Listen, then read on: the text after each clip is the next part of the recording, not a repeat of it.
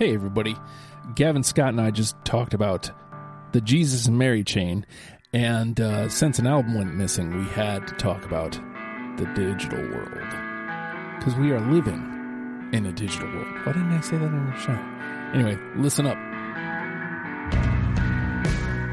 Gosh, I can't think of one off the top of my head. I think the Jesus and Mary chain thing. Well, this all started, when we were starting up our conversation in our text group.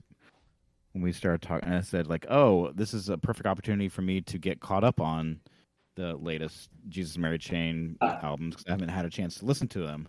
And I went through and did like a quick pass, and then life happened and things got busy and didn't get a chance to get back around to it. When I got back around to it, I was like, "Holy crap, it's gone now." I mean, I could have found another way to listen to it probably, but all my music and everything's in Spotify. Yes.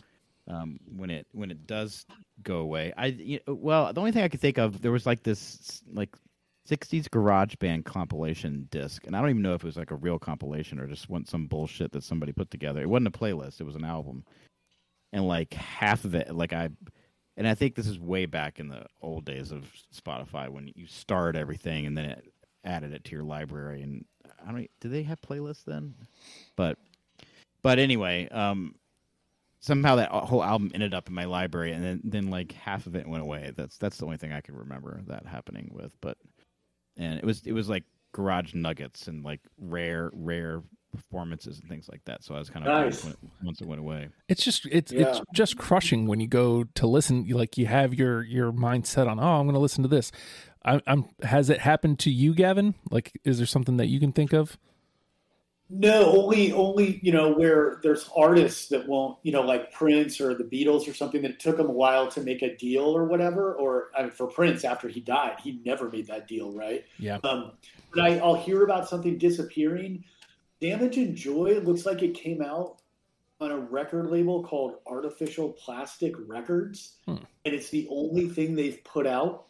Oh. And so there must be some weird business thing that fell through between whatever that label is and streaming services.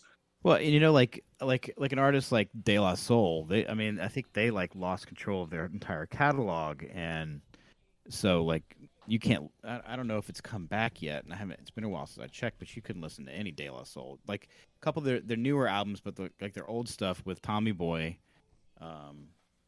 wasn't anywhere. And it's kind of like the whole thing with it's like Taylor Swift. Mm-hmm. Taylor Swift had to go back in, re-record all her music, and then she could release it. To gain control of it. That's so. I'm sure. Yeah, I'm sure it's some kind of licensing thing or whatever. But I've seen that happen too.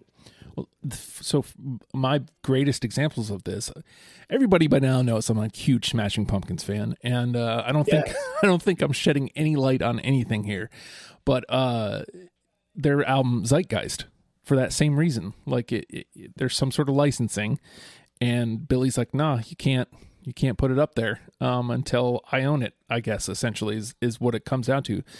And I can't find my hard copy of it.